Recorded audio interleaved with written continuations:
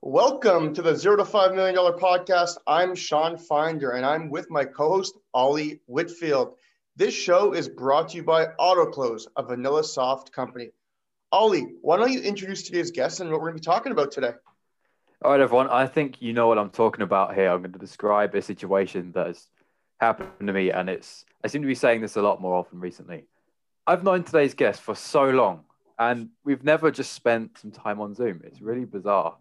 But we've spent probably 500 emails together. We probably spoke on LinkedIn about 100 times, spent, maybe 2 or 3 hours sending each other videos or whatever, stuff like that. And we've just never sat on Zoom. So it's about time we fix that. So today I have the CRO of Sales Assembly, and if you don't know what I'm talking about, it's Matt Green. So I'm going to stop rambling here. I'm going to let Matt introduce himself, and then I'm going to start with a softball, nice, easy question for him. So Matt, welcome to the show, my friend. Oh, thank you for having me, Ollie. And yeah, I mean, it's high time that we actually did this as opposed to trading TikTok dance videos and all that good stuff over the past couple of years. So I'm happy to be here. Thanks for having me. We're pleased to have you. So let's start with Sales Assembly. What was the first thing you did when you joined? There's a lot of things that you could do. So why did you start? I'd love to know. Yeah, so Sales Assembly, we've been around for about 4 years now, based here in Chicago. A little bit of context there. I mean, the concept itself was actually the brainchild of my partner Jeff. I've been fortunate enough to know Jeff. We met initially, I think, about 8 years ago, serving on the board of the same charity, coincidentally, and then found ourselves both in sales leadership roles, working together at a fast-growing B2B tech company. After we walked away from that experience, we had, tried to get, if you might want to call it a B2B tech sales consultancy marketplace off the ground. Didn't really go anywhere. Jeff came up with this fantastic idea, this model for what Sales Assembly is today, and we've been growing that, as I mentioned, for the past 4 years or so. Got it. Okay. So you completely changed the concept. It was one thing, it's similar in concept, but the whole target market is totally different. Yeah, essentially. I mean, a little bit about our target market and essentially our model. As of today, we're fortunate enough to work with around 150, 155 B2B technology companies across the country. These include small Series A funded companies, large multinational organizations like LinkedIn and Sprout Social and Glassdoor and Upwork, et cetera, and everything in between. And really what we've been building and how we describe ourselves is a scale as a service platform.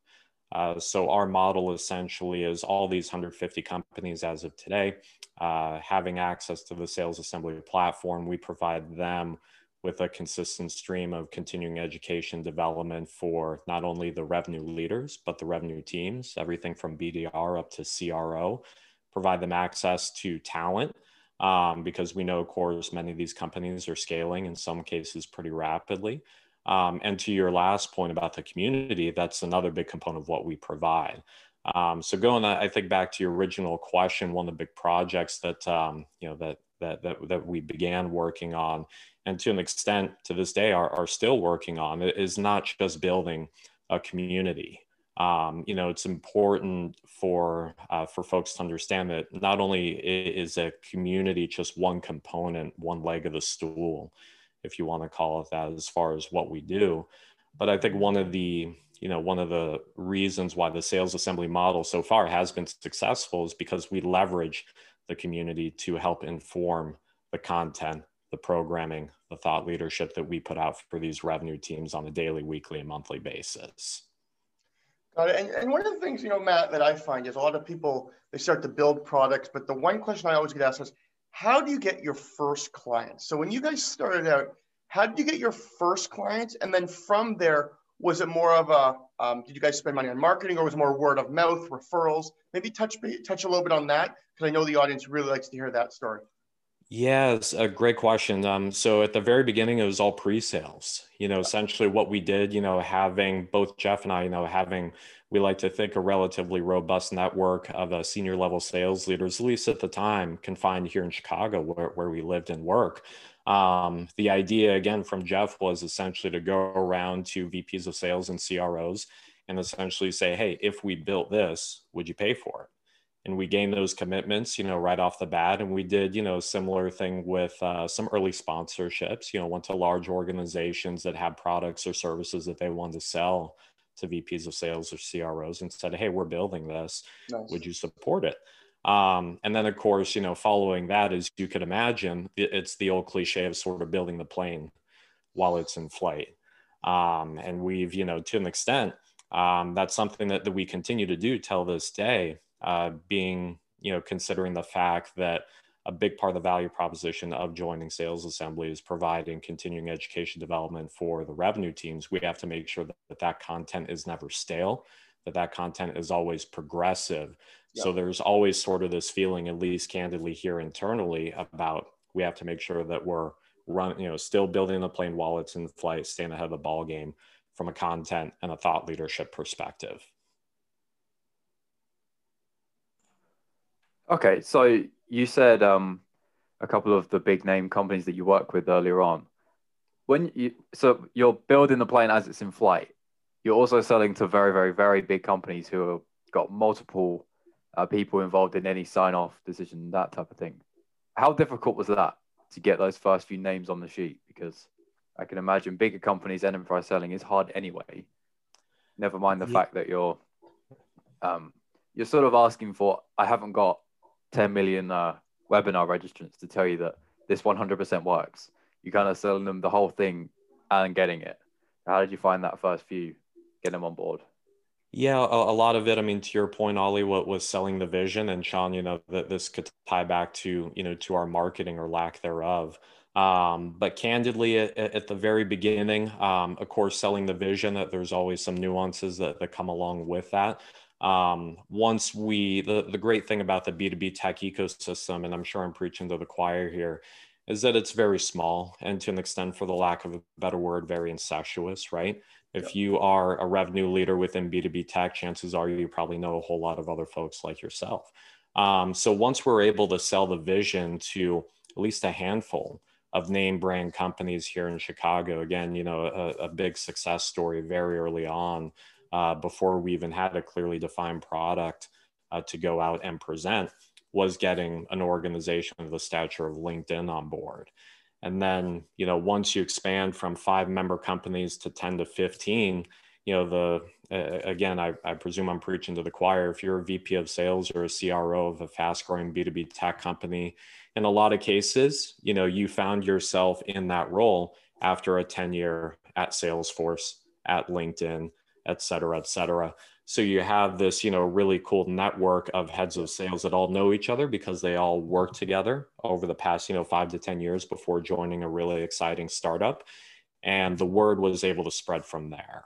So from a marketing perspective, to be perfectly frank, up until literally 60 days ago, outside of spending money on swag and, things like that, standard stuff, we had not spent a dime on marketing.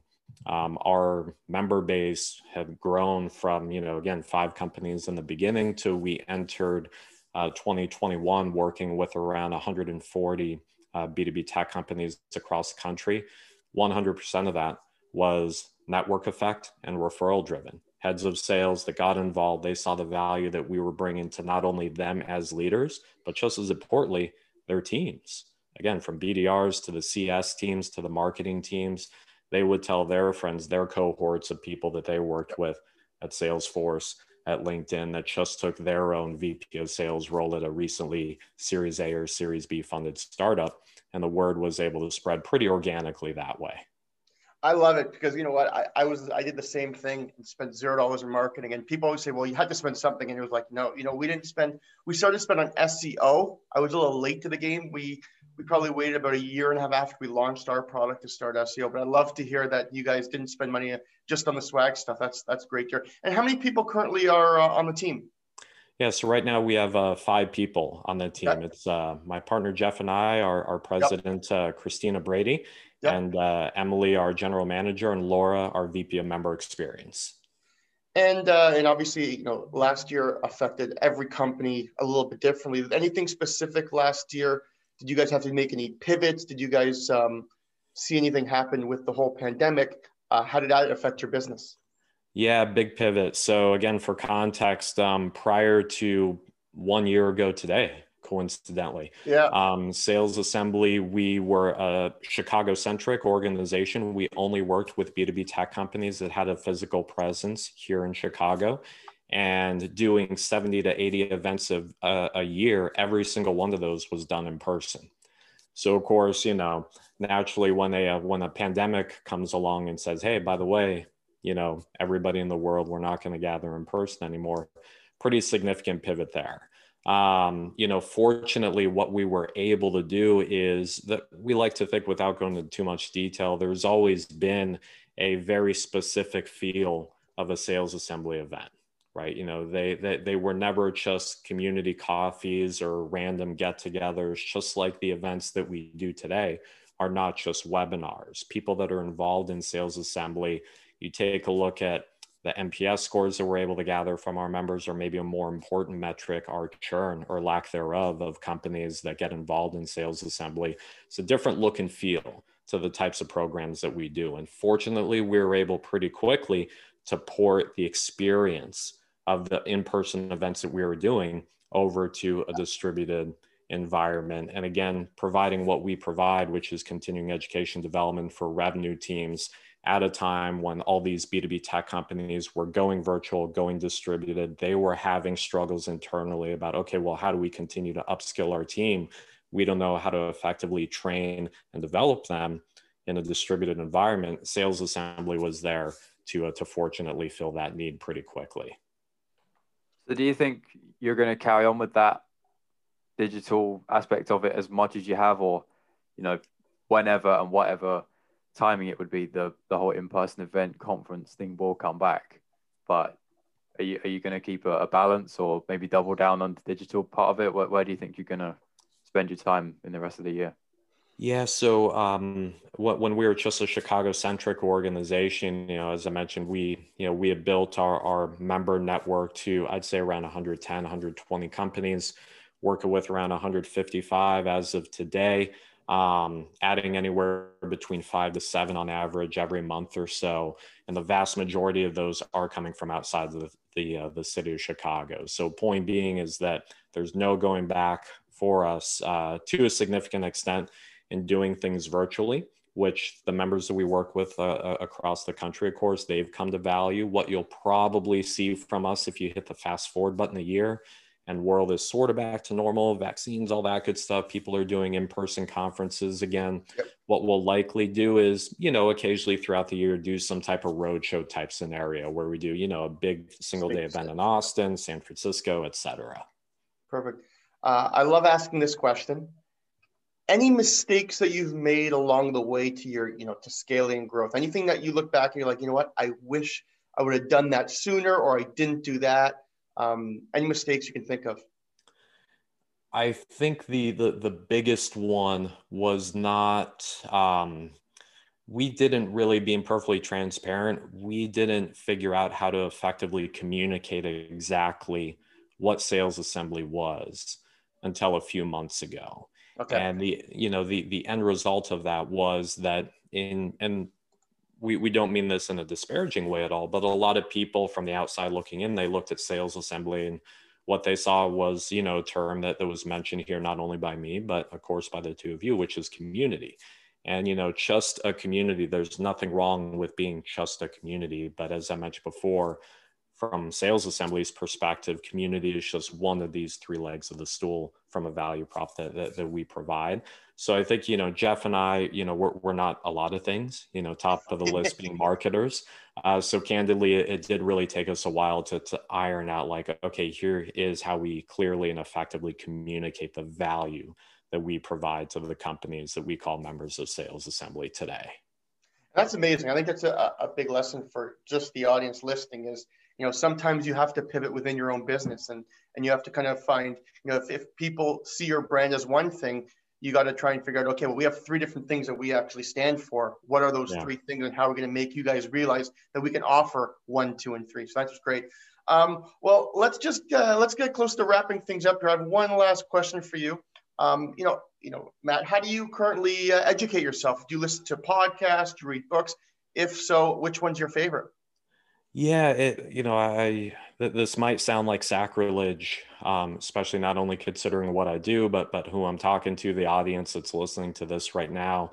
I read a good amount of sales related books. For example, The Transparency Sale by Tal Capone, which a lot of folks, including myself, consider the Bible. It's important to realize that not a day goes by where I personally am not interacting with a VP of sales, CRO, VP of marketing, CMO, head of sales enablement, head of customer success. So there's a significant degree of osmosis, if you want to call it that I get from a learning and development perspective as far as what's going on within the ecosystem. What I found personally valuable from a reading and an education standpoint outside of that is focusing on history, and not just the history of sales, but history in general. I mean, I'm a big believer in the idea that history, what it does, it provides you context, and context as a salesperson, rewiring your brain. If you're prospecting into a target account, not just going in and looking at, okay, well, who is the buyer, but where did he or she go to school? Where did they work before? Who are they connected with? Trying to thread all those different components together, I've found to be personally valuable. Got it. And where can people find you? It's so funny you say that, Matt. Go ahead, Ali. Sorry, guys. No, I was just going to say, it's funny you say that because I find it difficult to actually digest a book. Just personally, I listen to a few podcasts, but I had a bit of a stage where I would do that. But now I find, like you said, the podcast that we're recording, like now, I find that's my learning type of time. I'm actually inside the conversation instead of just like looking at it from afar, just reading it. So it's funny that you say that, but I jumped right across Sean, so I'm gonna let him continue. Oh no, just asking, Matt, let people know where they can find you after the episode. Yeah, you could, of course, find me on LinkedIn. I'm a big believer in just open, transparent communication. People are free to email me at any time, matt@salesassembly.com. Would love to connect with you and see how I or the community, the Sales Assembly platform that we built, can be valuable to you and your team in any way. Perfect. Well, Matt Green from Sales Assembly, it was an absolute blast having you on the show. Thank you also to everybody listening today. If you enjoyed the show, don't forget to give us a 5-star review wherever you are listening from, and subscribe so you don't miss the next episode. See you soon, and thanks again, Matt. Thank you.